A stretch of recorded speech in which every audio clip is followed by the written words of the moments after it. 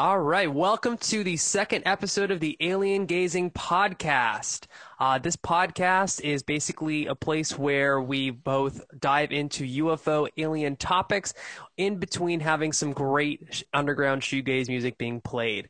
This next episode is going to be about the Falcon Lake UFO incident. I am Nick, and I'm joined by Tom. And we're Hello. You are listening to us in some sphere of existence, and we are beaming into your brain right now because we are the aliens. No, we're not. But we are going to go ahead and dive into some really cool music to start us off. So we're going to go ahead and listen to our first song, and then we're going to dive deep into this episode. And the first song we're going to be featuring tonight is called Say No More by the band Slowly.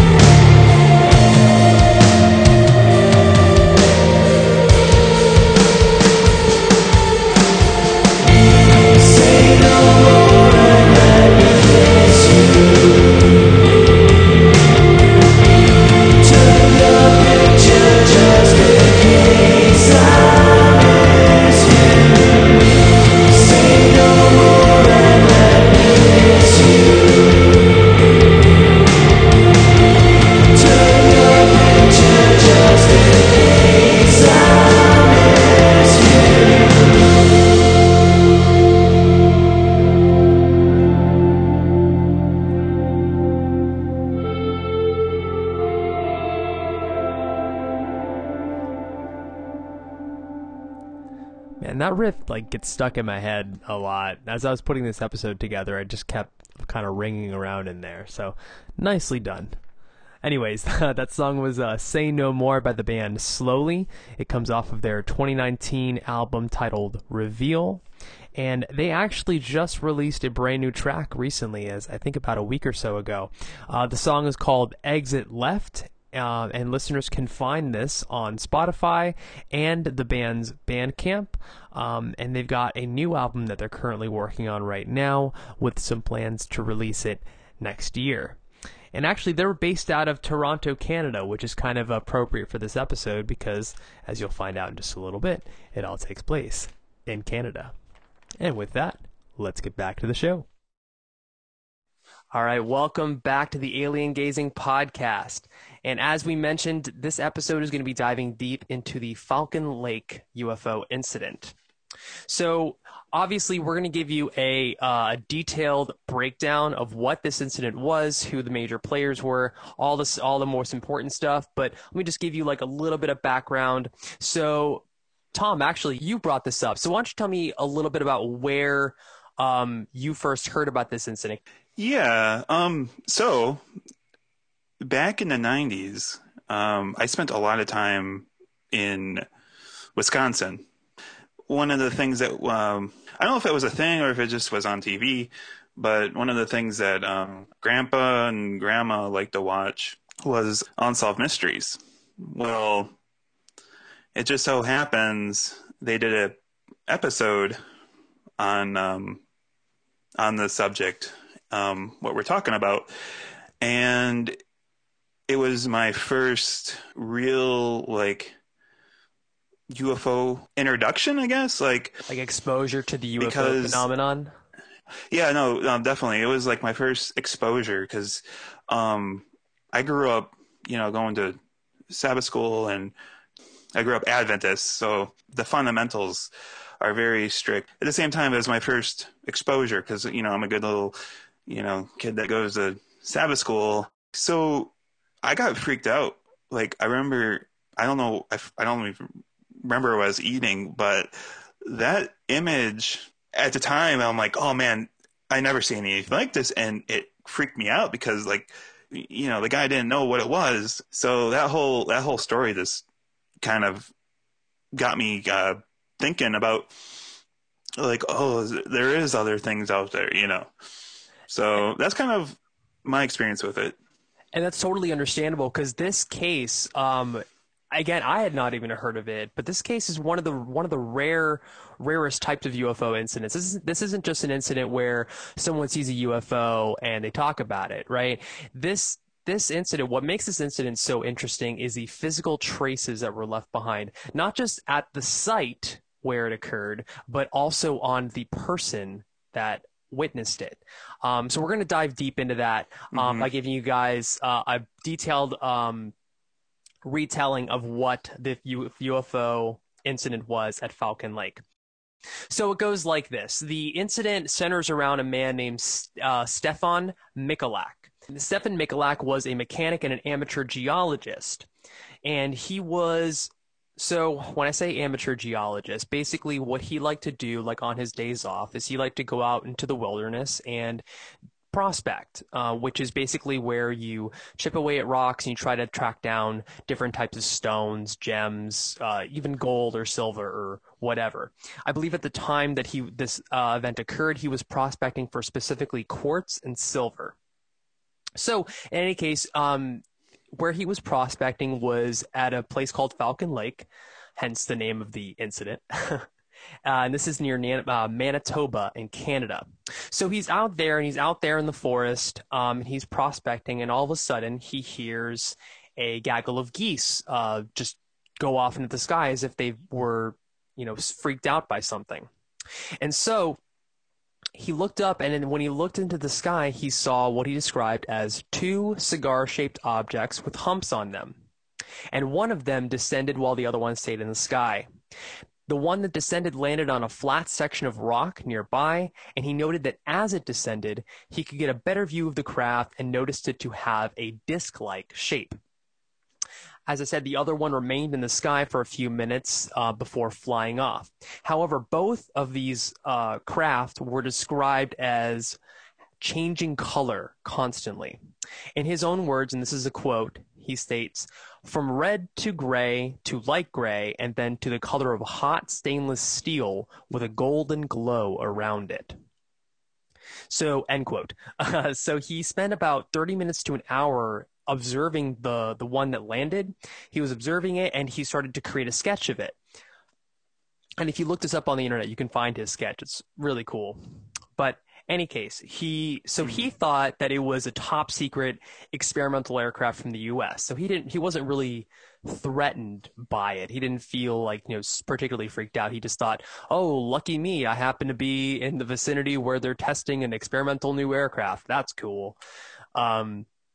Anyways, so he notices an opening near the top of the craft that emitted a brilliant purple light. And he said that this light was so bright that it actually hurt to look at it directly. So on he goes, continuing to create his sketch of the object when he decides to approach it. And as he gets closer, he recalls warm air and the smell of sulfur, along with the whirring sound of motors and a hissing of air. He noticed an open door on the side of the craft with bright lights coming from inside, and he said he could hear voices coming from inside the craft, but couldn't make out what they were saying over the sounds of the craft. So he decided to call out and offer his help, referring to the occupants inside as Yankee boys. And this is a quote from his biography. He says, "Okay, Yankee boys, having trouble? Come on out and we'll see what we can do about it." The voices he heard then go silent and did not respond. Stefan then goes on to try other languages in an attempt to communicate.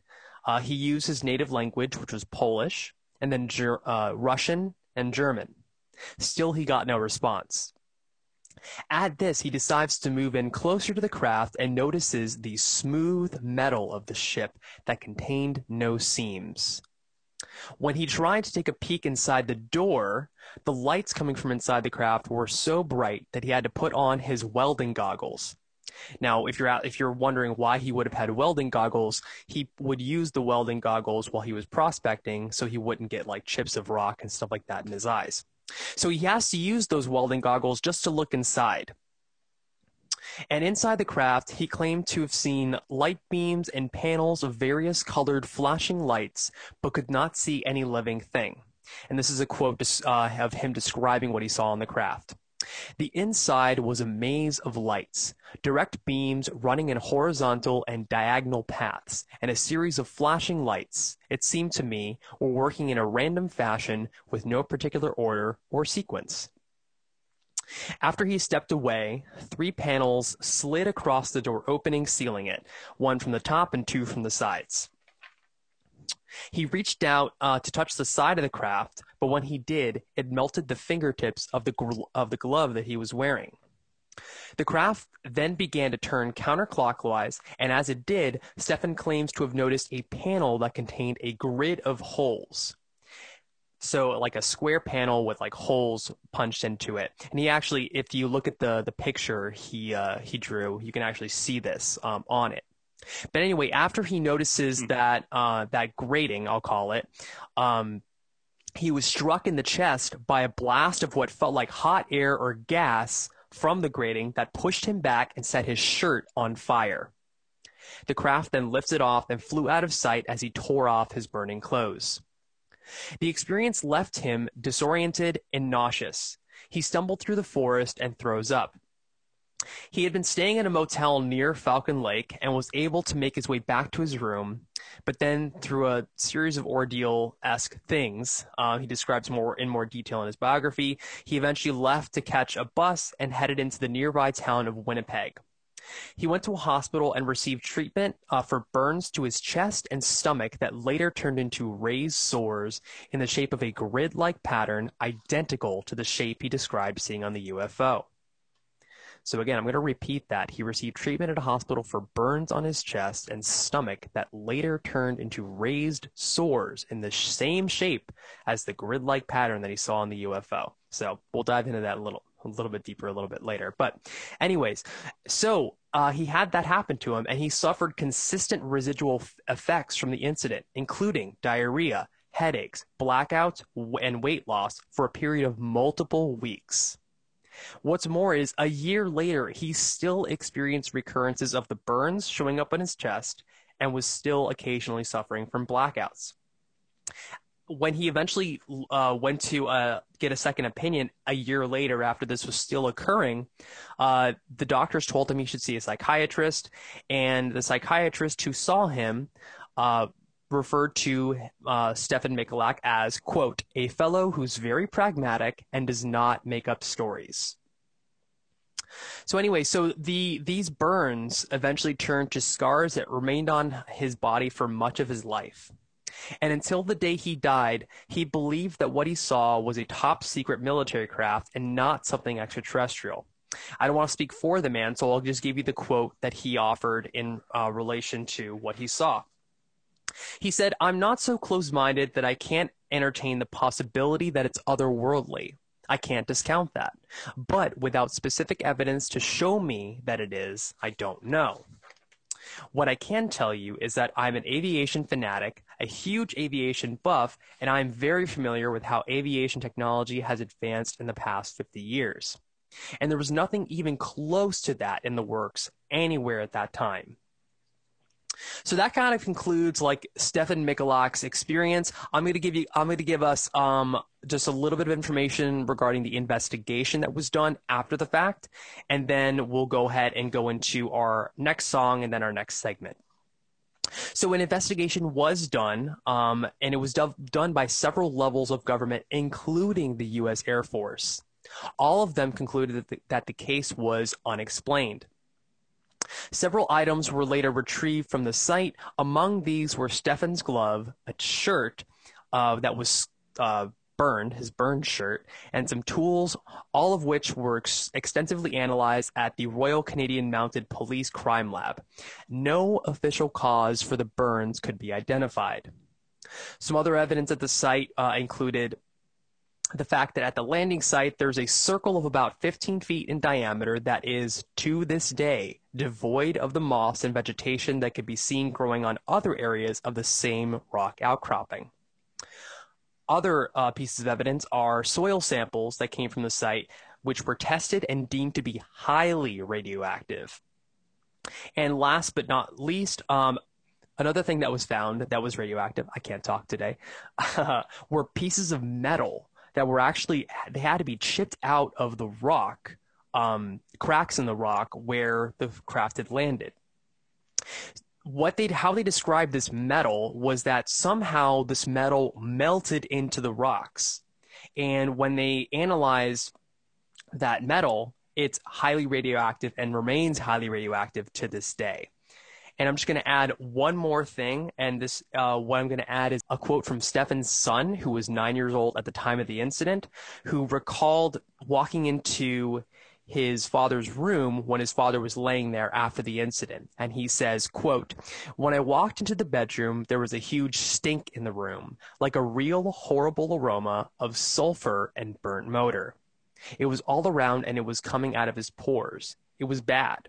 And if you guys remember, when Stephen was walking towards the UFO, he smelled what smelled like sulfur. So now this sulfur smell after this incident is in his body somehow and is being emitted from himself. So that is the Falcon Lake UFO incident. So we're going to go ahead and dive even deeper into this and kind of talk about some interesting points that we can extract from it as well. But let's go ahead and listen to our next song for today's episode. And the title of the next track being featured on tonight's episode is Gravitation by the band Palm Haze.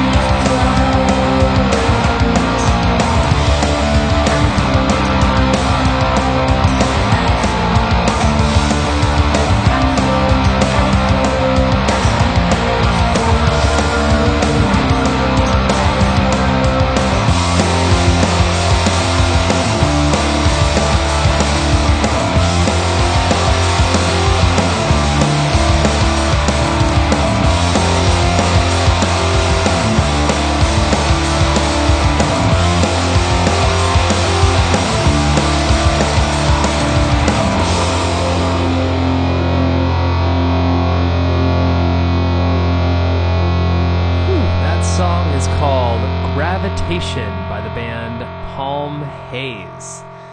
And man, I gotta tell you, I love that fuzz guitar tone that he gets. You know, it's really hard to capture fuzz, the fuzz sound really, really well. And actually, they've got some other recordings where they get an even better fuzz sound. I don't know what the guitarist is using as far as the gear, but I'd like to find out for sure. Anyways, that song again was called Gravitation by the band Palm Haze, another awesome band out of Vancouver, Canada.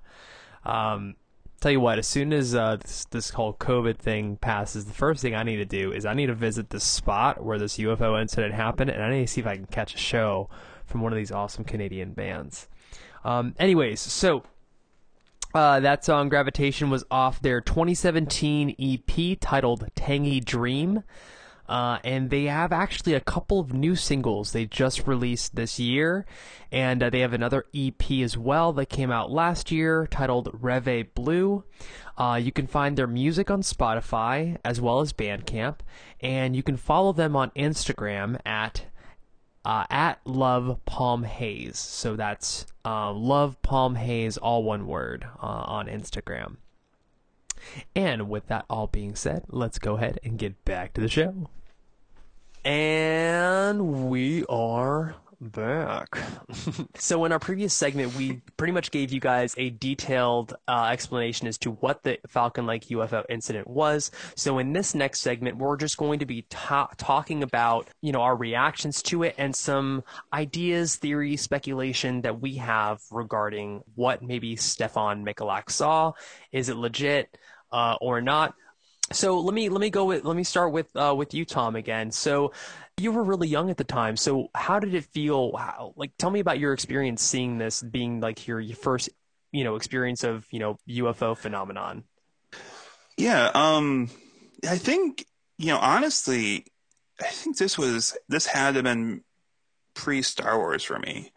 I think for a lot of people, um, Star Wars was kind of like, oh yeah, the introduction to aliens and, different galaxies and stuff like that. So when I saw this episode, I was, it terrified me because, I mean, this is something slowly, based in reality. And like, Right. what is this? And so this experience this guy had was something that I couldn't even like fathom. And then on top of that, where I was in Wisconsin, and yeah, so where I saw this was in Wisconsin, and none of my family lived in like the city, not like Milwaukee or something like that. They live in Eau Claire, and that's where I was. So Eau Claire is like very it's a small town, but there's a lot of woods. So so after watching such a thing and then like being surrounded by woods, as a kid, it's just like, whoa, like you kind of put things into perspective. It's like, whoa, something like this could happen here. Because there's Yeah. woods, and there's creatures in the woods. So it's just like there's just like another like layer to it, like if because I think it'd be different, like because I remember watching like Red Dragon for the first time, and that was kind of like more in the city, and that was probably one of the scarier. I thought that was a little bit scarier than Silence of the Lambs, in my opinion. But I remember just being terrified by the serial killer, that was presented in Red Dragon. And so same thing, with that same kind of feeling, um, watching that and then going outside in the woods, it was like, that's what really kind of, terrified me about the whole thing. And that was like, and on top of all that, that was my first experience with the UFOs and aliens and stuff like that. So Yeah, no, living out where you were, like kind of like out in the country versus like the city, and this is where this is happening is, away from the city, away from the lights of the city. It kind of makes you think like, oh, I am exposed, kind of thing. Yeah, I get it. yeah, I get it, man. yeah, Yeah, and I it feel yeah. was. So I've seen that episode as well, and they do actually show you some pictures of his stomach, and his stomach really did have this graded pattern on it. Like it was like it looked like some sort of like, like when you poke holes in like the shoebox that you keep your hamster in, or whatever, it was like that, and it was burned onto his chest. So this for Yeah. me, like I come to this having only learned about it when you talked to me about it, Tom. And when I looked into it, my first initial thought was it went back to Bob Lazar. I don't know if you, the listener, are familiar with the Bob Lazar story, but if you aren't, I cannot recommend enough you check out this documentary on Netflix, Bob Lazar, Area 51 and Flying Saucers. As of today, it is still on Netflix, and you should definitely give it a shot, check out. But briefly, Bob Lazar was a person who in 1989 essentially blew the whistle on having worked at Area 51 and confirmed that they were in fact working on backwards engineering UFO alien craft. And from these revelations that he's provided, one of the things he talked about was the fuel source for the UFOs, which was something he called element 115. So so basically, when I heard this story, I'm thinking about how Stefan Michalak got burned and what could cause those burns. Because further diving into his medical information shows that they could never really determine where the burns came from. There were indications that it could be radioactive, but then the way that the burns happened, combined with his effects, they didn't really match up with something that was completely radioactive, because although the reaction was really intense and quick for him, if it was indeed radioactive, it would have led to his death at a much quicker pace. But obviously this event didn't kill him. It just, hurt him and affected his body. So in any case, so the fact that we don't know how those burns occurred makes me immediately thought, element 115, So to me, the fact that the source of the burns could not be determined, combined with their physical effects on Stefan's body, as well as the smell emanating from the craft, and then subsequently from Stefan's body, this to me points to something chemical that is not yet understood and recognized by science, especially at that time.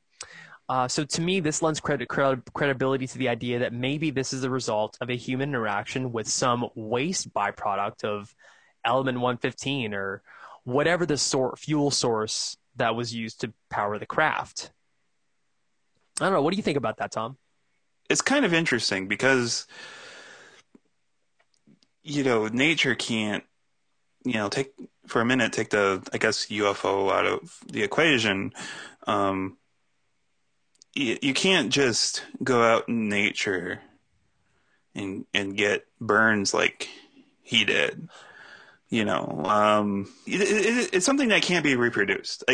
And if it was nature, honestly, it would probably, if he ran into something in nature that was he probably would already be dead. If something was if something in nature produced that, because you're more or less dealing with poison stuff. You're not dealing with, clearly his burns they're not nature, and you just can't reproduce those. That's kind of where, I think that's where I find the bit fascinating.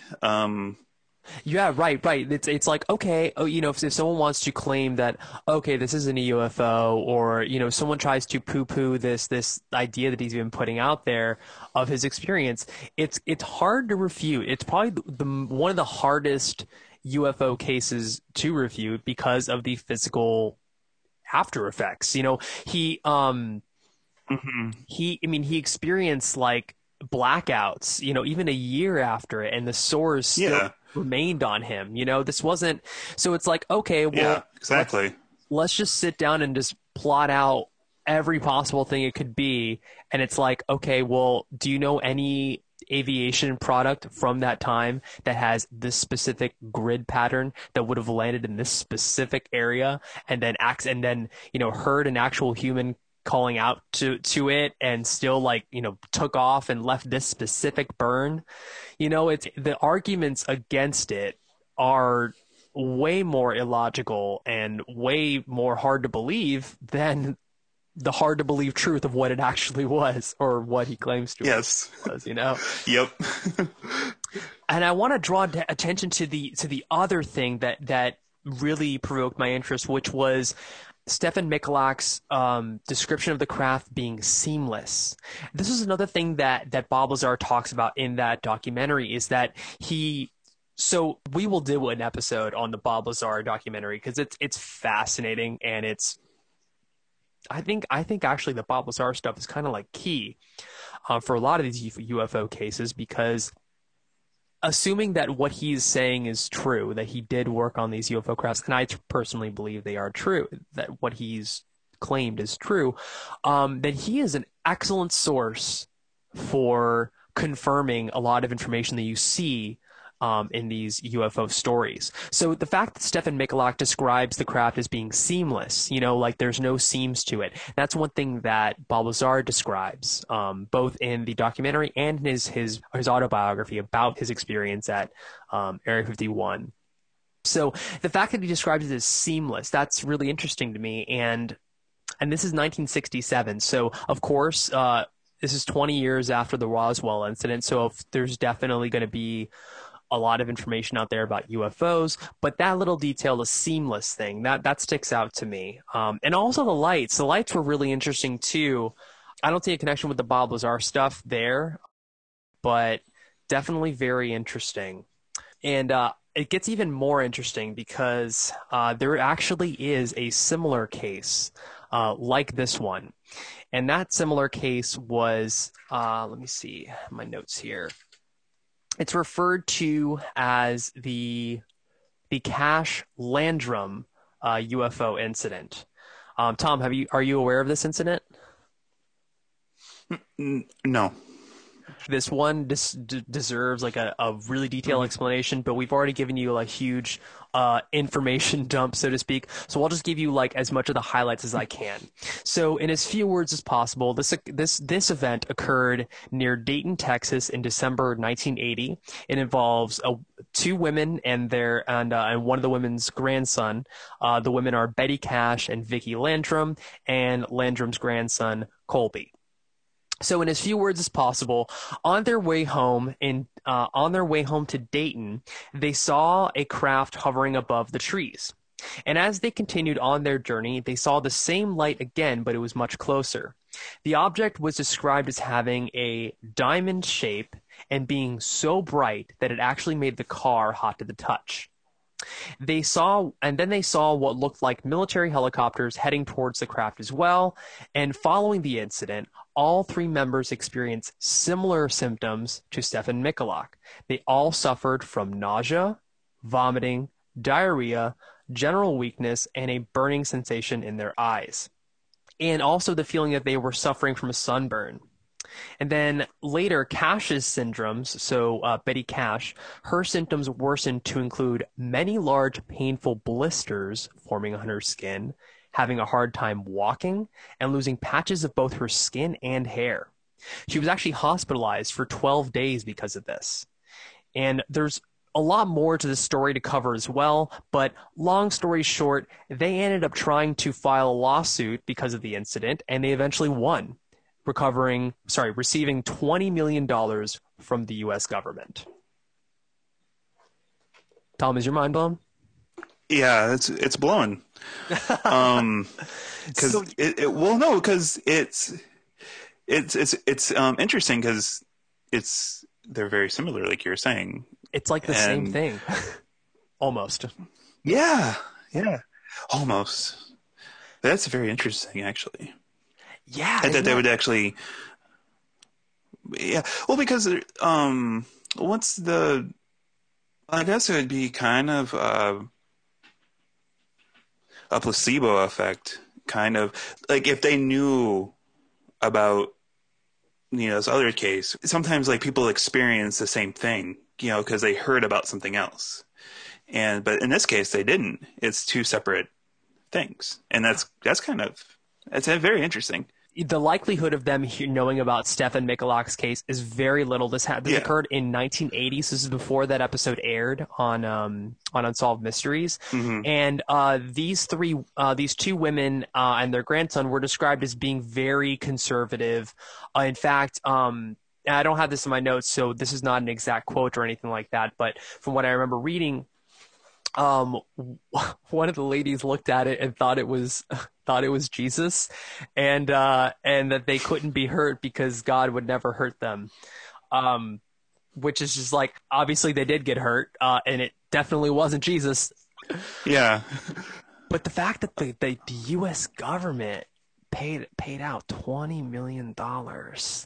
I don't know, Tom. What do you think there? Yeah, maybe the government knows something. Just here's some quiet money. Quiet money. Kinda, yeah. No, you know too much. Yeah.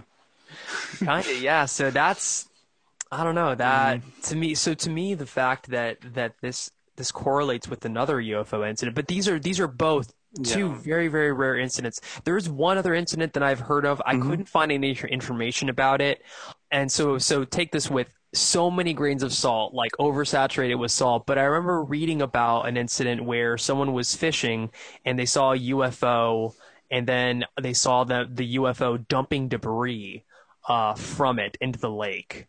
So if you out there listening, if this sounds familiar to you and you would like to, send the information our way, like send us an email, saucersoverwashington@gmail.com. And actually, that's a good segment into going ahead and playing our next track for this episode. So we're going to go ahead and do that, and then we'll come back to you guys with some of our concluding and final thoughts and some general thank yous and goodbyes. All right, so let's go ahead and play that next song now.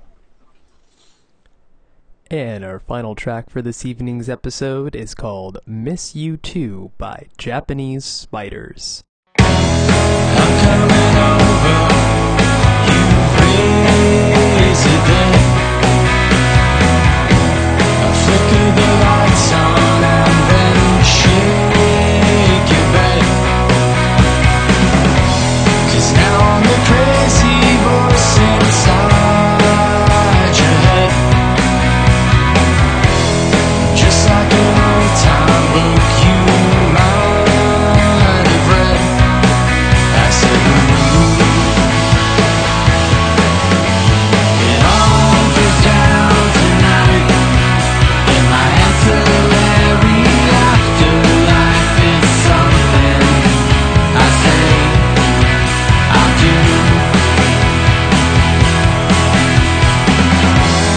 Pair all your shoes and socks to raise your hope. Restack the vinyl, but then hide your soul. Turn the guitars each night at 3:33. A floating reminder about how it used to be. I said, it all goes down tonight in my ancillary afterlife. It's something I say I do.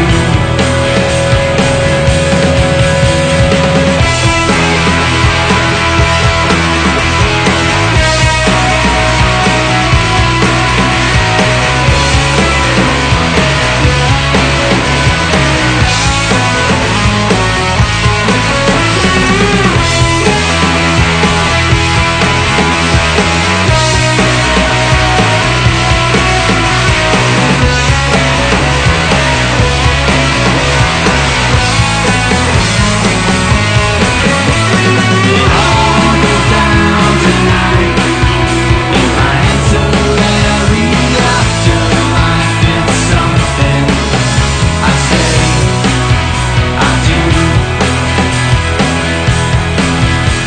'Cause I lay down tonight and hold your body oh so tight and tell you I miss you too.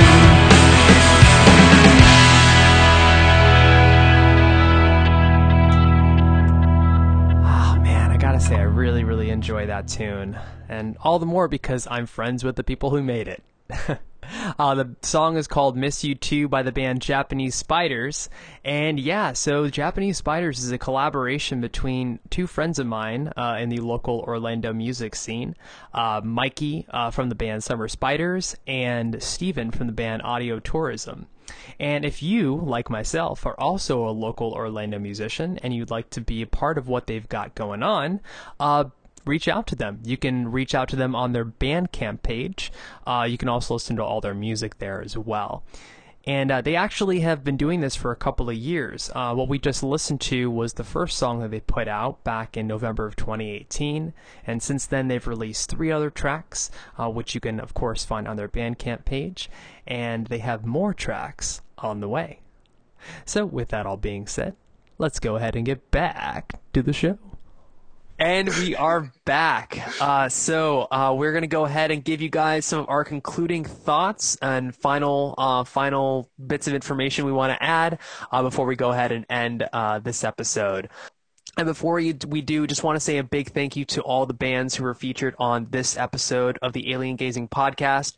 If you are in a shoegaze band and you'd like to have your music featured on the podcast, please feel free to reach out to us. Send us an email at saucersoverwashington@gmail.com, and that's spelled saucersoverwashington the normal way. Nothing funny about it. But we're always looking for more music to feature on the podcast, so please feel free to send us a message and let us know that you're interested. We'd be happy to feature you. So anyway, we're going to go ahead and get into our final thoughts on this subject, and then that'll do us up for the night. So let's go ahead and start with you, Tom. So what are some of your final thoughts about the Falcon Lake UFO incident? I think my final thoughts would be that I strongly believe that Stefan's experience is definitely legit. A lot of the factors in the story, I don't think can be man-made. The burns, the seamless about the ship. You go into welding and you pay a good welder and for the quarters, I think. So just everything about it, to me, it's all legit. And then on top of that, it's like his son has his account of what he saw. I think it's authentic. And I'm very grateful for Unsolved Mysteries to share this story to the world. And it definitely inspired me to do my own research, and here we are.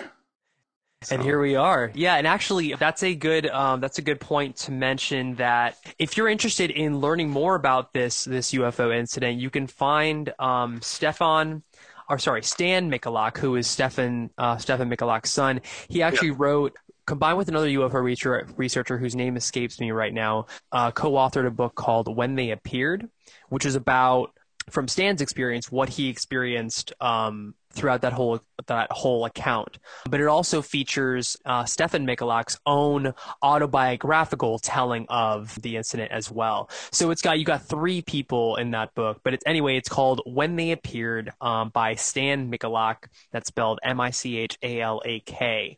So if you're interested in learning more about this incident, definitely check that book out.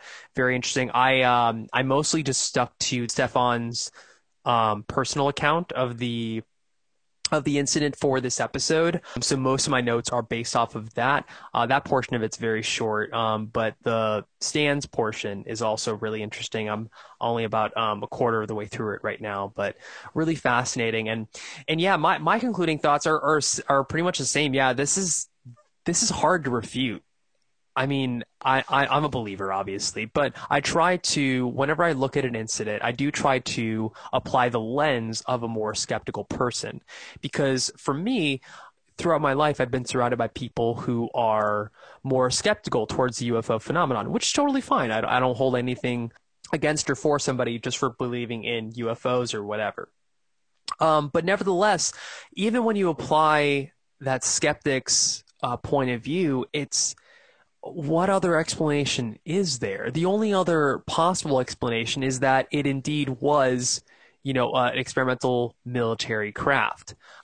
But that being said, nothing at that time, especially, again, 1967, man. I mean, we hadn't gone to the moon. We were just getting our stuff together to go to the moon, the next year. And this